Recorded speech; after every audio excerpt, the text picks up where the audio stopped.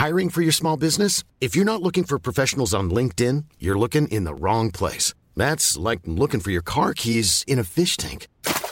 LinkedIn helps you hire professionals you can't find anywhere else, even those who aren't actively searching for a new job but might be open to the perfect role. In a given month, over 70% of LinkedIn users don't even visit other leading job sites. So start looking in the right place. With LinkedIn, you can hire professionals like a professional. Post your free job on linkedin.com/people today. There's never been a faster or easier way to start your weight loss journey than with PlushCare.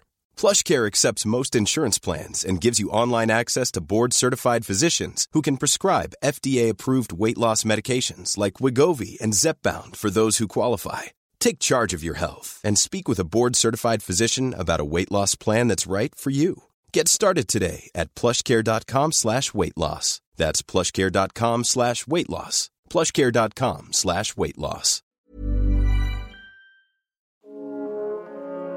Hello and welcome to Cool Canadian History. I'm your host, David Boris. Hello and welcome to Season 3, Episode 10, First Nations Soldiers in the Canadian Expeditionary Force. As you know, we just entered the year 2018 and are now at the centenary of the final year of the First World War.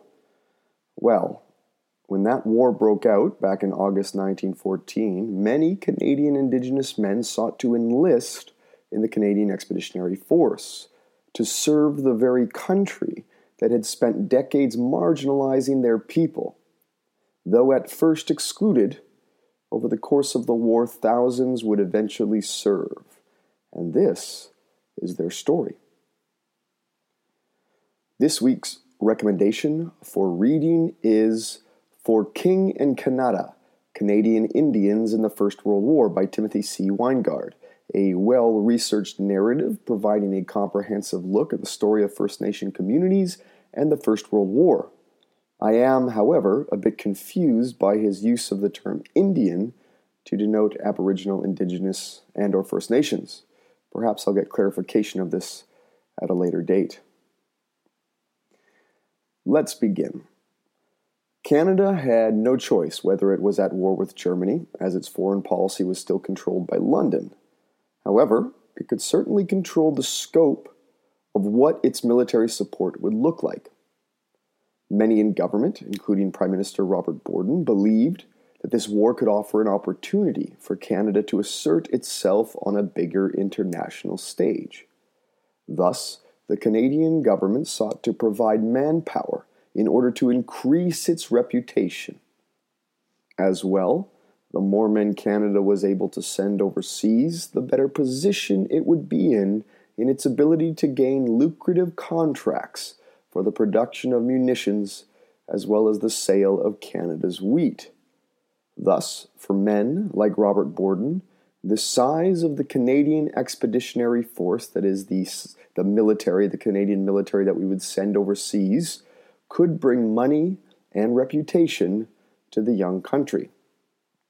The population of Canada in 1914 was 7.8 million people, of which 103,000 were status First Nations, and another 3,400 were Innu or Inuit.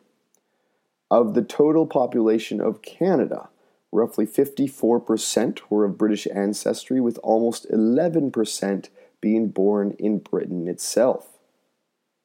When war broke out in August 1914, most Canadian politicians and military commanders believed it would be a short war, one that would end by Christmas. Within this atmosphere, a non-official policy of exclusion existed, whereby spots in the Canadian Expeditionary Force, the CEF, would be reserved for the white British sons of Canada, especially those with direct familial links to Great Britain. The first contingent that set sail for England, roughly 36,000 men, was 64% born in Great Britain. 27% of it were English-speaking Canadians, 3.5% were French-speaking Canadians. For most Canadian politicians and military officials in the early days of the war, there was no room in the CEF for Canada's First Nations. Regardless, Many First Nation communities and their leaders offered support when war broke out. Yet even after Canadian soldiers received their baptism of fire at the Battle of Second Ypres in April 1915, and even after people started to realize that not only would this war not be a short one, but it would see unprecedented levels of casualties, white recruitment levels back home were easily strong enough to continue recruitment and even increase Canada's commitment overseas. Interestingly, the precedent for Indigenous participation on the Western Front was first set by Great Britain and France, not at home in Canada. You see, France deployed battalions of Moroccans and Senegalese from her African colonies. In fact, white Canadian soldiers would fight alongside North African troops at the Battle of Second Ypres, while Britain deployed an Indian expeditionary force on the Western Front with a wide range of infantry, cavalry, and artillery units from all over India. Canada, however, resisted following this example set by the great powers. Under the British North America Act, that's Canada's founding document, First Nations were not Canadian citizens, but wards of the state. They did not have the right to vote or rights to full citizenship. It's incredible, if you think about it, that a people who had been so badly ignored, marginalized, and mistreated by the Canadian state would want to fight on its behalf at all. Yet there were numerous inquiries made by bands across the country asking about enlistment. Not days after Canada was officially at war, messages were arriving at the desk of the Minister of Militia, Sir Sam Hughes, inquiring about the policy towards First Nations enlistment. In southwestern Ontario, for instance, which contained about 3.5% of Canada's total status population, recruiting officers were unsure of what to do with the large number of Indigenous men arriving to enlist. When pressed, Sir Sam Hughes essentially used a half-baked excuse that the Germans may not extend the courtesies of civilized war to Canada's Indigenous population, and thus it was better to keep them out of the conflict. This would eventually make the rounds throughout recruiting stations all over the country and set in motion the unofficial exclusion policy that would be practiced for 1914 and 1915. What's interesting is that a number of bands throughout Canada framed their offers of assistance in terms of supporting Queen Victoria's grandson, King Edward. Queen Victoria, of course, being the monarch whom these groups had originally signed treaties with. Many Indigenous groups offered both men and even financial support to the British cause through the Canadian government. This is an interesting perspective on the relationship of many First Nation communities in Canada.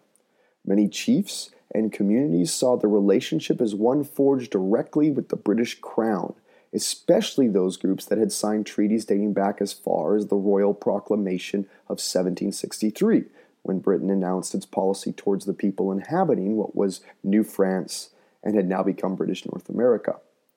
Canada was simply an intermediary in a cross-Atlantic relationship.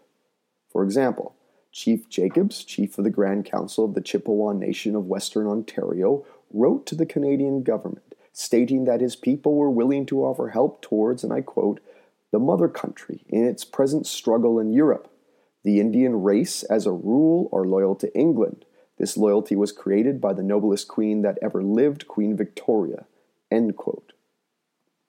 The chiefs of the Six Nations Iroquois of Grand River offered warriors and money directly to Britain, stating, and I quote, the Six Nations do not belong to Canada and wish to make their contributions direct through their brother Chief Karakonti, the Duke of Connaught, Governor-General of Canada, as a token of the alliance existing between the Six Nations and the British Crown. End quote. This statement is fascinating in that in this language there is a direct rejection of Canadian sovereignty over the Six Nations. In many ways, this was an expression of Six Nations autonomy. Years later, the Canadian government would forcibly disband the Six Nations political leadership as it saw actions like this a threat. Before we continue, let me remind you that you can always find us at our homepage, coolcanadianhistory.com, as well as on Facebook, SoundCloud, and Instagram. On our website and Facebook page, there are donation links by PayPal and Patreon. Both of these provide secure, safe, and easy options to donate to the podcast. We rely exclusively on donations from our listeners, and we are truly grateful for every dollar sent our way. So thank you. Now, there were numerous attempts to create all Indigenous military units, focused specifically around the idea of light infantry, so like scouting and sniping roles. But all of these attempts were rebuffed by Canadian officials. Nonetheless, it is important to note that while there was an unofficial policy of exclusion emanating from the top, there were certainly Indigenous men that were able to get past this invisible barrier and enlist. Across the country, Indigenous men enlisted for a variety of reasons, just like their white counterparts, some for money, some for work, some for adventure, some for social status, and some because of the warrior culture that had yet to be eradicated by the Canadian government's policies of assimilation. This policy was carried out through, obviously, reserves, residential schools, etc. Many leaders saw First Nations participation in the war as a means to lobby the British government to pressure the Canadian government to reverse some of their most oppressive policies, while others saw service as a means to gain citizenship rights within Canada. Many Indigenous men were active members of their local militia and went overseas as part of general mobilization. In many instances, the ability for First Nations to enlist fell to the local recruitment officer. In most cases, the local recruitment officer was subject to the pervading prejudices of the time and saw the Indigenous recruit through a lens of racism and disdain. In these cases, the recruit was turned away. In other cases, though much more rare, the local recruiting officer saw First Nations as possessing inherent warrior abilities and approved their application regardless of the policy from the top.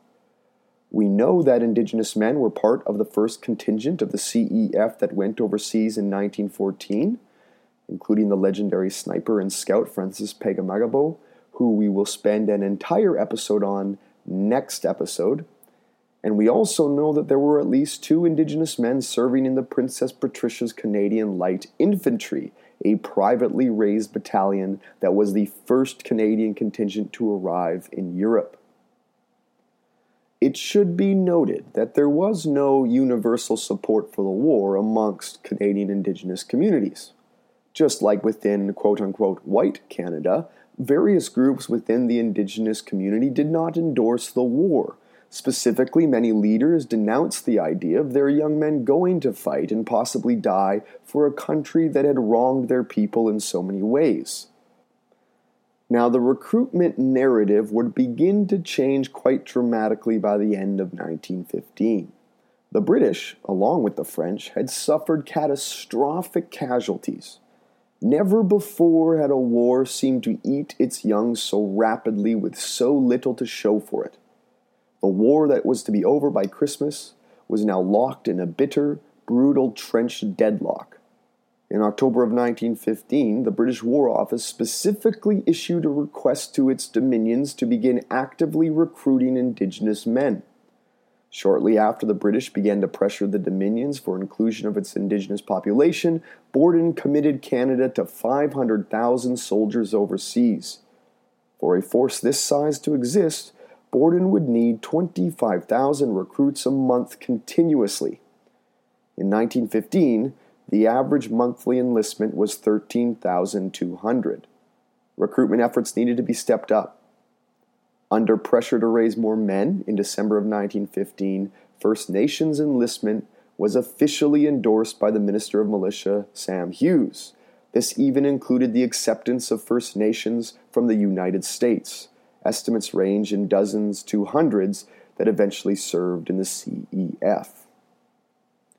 By 1916, the battalion with the highest percentage of First Nations soldiers in it was the 114th Battalion, with 348 Indigenous members, roughly 30% of full strength.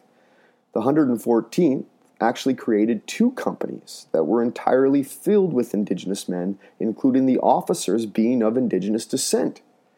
This battalion would eventually be given the name Brock's Rangers, in honor of General Isaac Brock, the British general who fell at the Battle of Queenston Heights defending Upper Canada from an American invasion. Brock at this battle commanded a Mohawk contingent that was greatly feared by the enemy Americans. The regimental flag for Brock's Rangers was an image of 2 crossed tomahawks, and below it was the motto, "For King and Country." Millions of people have lost weight with personalized plans from Noom. Like Evan, who can't stand salads and still lost 50 pounds. Salads generally for most people are the easy button, right? For me, that wasn't an option. I never really was a salad guy. That's just not who I am. But Noom worked for me. Get your personalized plan today at Noom.com. Real Noom user compensated to provide their story. In 4 weeks, the typical Noom user can expect to lose 1 to 2 pounds per week. Individual results may vary. A similar battalion, the 107th, was raised in Winnipeg and commanded by legendary folk hero Lieutenant Colonel Glenn Campbell, who will get his own episode down the line. This guy is like the Canadian Davy Crockett, but way cooler. Over half of this battalion was Indigenous, though it had less Indigenous officers than the 114th. This battalion became unofficially known as the Timberwolf Battalion. Unfortunately, both these battalions, like many others arriving in Europe in 1916, would be broken up soon after its arrival in England. Most of the soldiers would be sent piecemeal to the front to reinforce already depleted units in the trenches. What is noticeable about the recruitment at this stage is that most of the recruitment efforts were focused east of Manitoba. Many Canadian officials felt that Ontario, Quebec contained nations with more of a warrior culture and thus felt they were most suitable for recruitment. Obviously, nobody had thought to study the Haida people of the Pacific Northwest, for instance. Of course, this regional or geographical bias would change by the end of 1916 when casualty rates continued to climb and recruitment numbers began to level off. 1917 would be a turning point year in the story of recruitment. The CEF would fight and win the battles of Vimy Ridge, Hill 70, though being stopped at Lens, and eventually Passchendaele. It would cement itself as one of the elite formations within the British Army and thus continue to be put in some of the toughest fights on the Western Front. Simply put, this meant more and more casualties. By the end of 1917, this desperation for able-bodied men would manifest itself in the controversial passing of conscription. Like in Quebec, conscription was controversial for many First Nation communities, especially those who opposed the war. Volunteering was one thing, but being forced to go and fight a white man's war was entirely different. Many First Nation groups sent reminders to the government that conscription only applied to citizens of Canada. As First Nations were not considered citizens, they could not be conscripted. For instance, writing from British Columbia, a number of chiefs stated, and I quote, "We object to the Militia Act and a ruling which has been made under it conscripting our men, on the grounds that at no time have our Indians had any say in the making of the laws in Canada." End quote. Others pointed out agreements made in their treaties with the British Crown, whose language indicated that they no longer had to serve in the Crown's wars. I'm going to quote again from this. "When I gave my country to the Great Mother Queen in the year of 1871, wrote a chief from Manitoba, I was told that time that our Great Mother Queen should never fight us in her war. She would never enter your Indians in her war because she is strong enough and her soldiers are strong enough." End quote. Some bands, like the Iroquois Six Nations, told the government that it had no right to conscript from a sovereign people at all. Others simply told representatives of the Canadian government to go to hell. Indigenous resistance to conscription actually worked. Pressure from active First Nation groups, as well as general non-compliance from many within Canada's Indigenous community, eventually resulted in the government exempting First Nations from conscription. Interestingly, this exemption was kept as quiet as possible for fear of angering French Canadians who had already taken to the streets to protest conscription and would not benefit from a massive general exemption. By 1918, Indigenous soldiers could be found all throughout the CEF, from pioneer and labor battalions to soldiers on the firing step to snipers, scouts, officers, NCOs, and the common infantryman. Indigenous soldiers won numerous awards for bravery. Most notably, 2 military crosses were awarded to Indigenous soldiers. The Military Cross is the third highest award in the British military. While, of course, Francis Pega-Magabo would receive the military medal 3 different times. Statistics are not easy to keep track of, but it is estimated that 4,000 Indigenous soldiers served in the CEF, and this does not include non-status First Nations, Inuit, or Métis. This number represented 35% of Indigenous males of military age in Canada, roughly the same percentage of Canadians of European descent that served. 1,200 Indigenous soldiers were wounded, went missing, or were killed. First Nations men fought in every major battle and experienced the tragedy, triumph, pain, and suffering that accommodated all soldiers who served in that most horrible of wars. Incredibly, they did this for a country and a people that had spent centuries ignoring them, fighting them, marginalizing them, attempting to assimilate them, and attempting to eradicate their culture. Sadly, while many First Nation veterans would go on to be prominent Indigenous leaders and activists after the war, it would take another half a century more, including another world war, for the Canadian government to finally start taking steps to redress their long list of wrongs. A reminder, you can find us on iTunes, you can find us on Facebook, you can find us on SoundCloud, and you can find us at our website, www.coolcanadianhistory.com. And of course, you can find me on Twitter, at Doc Boris, that's at DOCBORYS. I want to thank you for listening. For Cool Canadian History, I'm David Boris. Take care.